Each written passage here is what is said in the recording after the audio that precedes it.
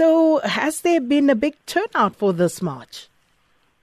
Hi, Sakina. They are here, but it's only, I have to highlight, I think, we've had like about 15 DA members in T-shirts and holding placards and then sort of a banner with Musimaima's face on it. Then Mr. Jack Bloom, he's there, the Shadow MEC, the Shadow MEC of Health and Gauteng, and then he's been taking the media around the property. So we managed to access and went inside. So I have to say it's a halfly built house, which seems like it's been stuck like that for the past 5 to 6 years, and nothing has been happening. But it's no longer a house. Apparently, the house was bought, and then there was an existing one at that time, and then it was demolished, and then a new one was started. But unfortunately, the construction had to be stopped at some stage. So what is Jack Bloom saying now? Because one would think that this picket was arranged in the hopes of, bringing pressure on Brian Hlongwa. But if, as you say, this property is disused, it's abandoned, what was the point then of having that picket outside the house?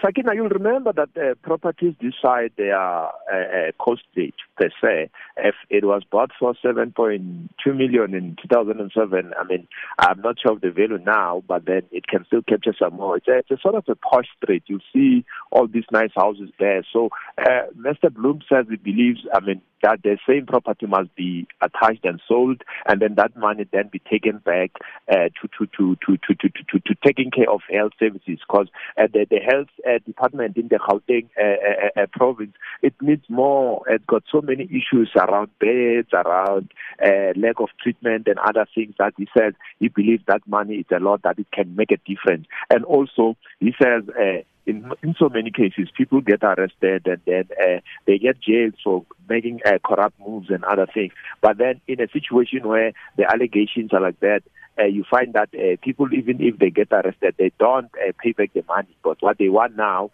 is for all the properties and all the people who are said to be involved in the allegations and all that should be taken to book, and then also the monies must be recovered so that it can be channeled into going to do the things that they were supposed to do. So was the purpose to highlight this property and the fact that it exists and that it was bought with money that was allegedly obtained through fraudulent means, or was it actually to put pressure on Brian Hlongwa, hoping that he would be there? No, it's not.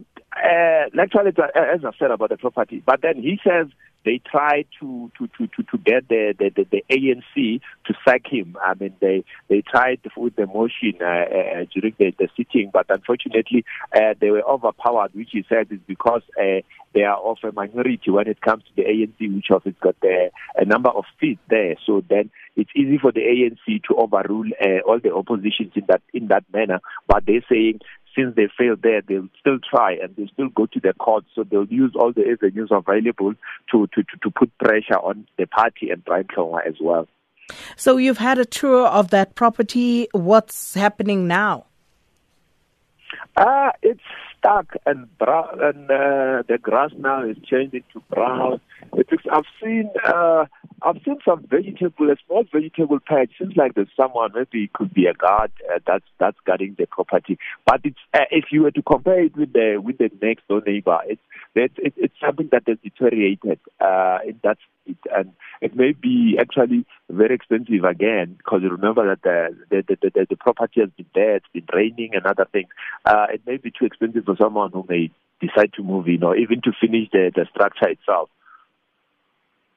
So, and just with regard to the picket, is that dispersed now? Is it over, done? What's going to happen now? They're still here, and they're still chanting there that down with corruption. And then, we're hoping maybe they'll disperse soon, because it seems like all the medias have been here as well, and they've made their statement.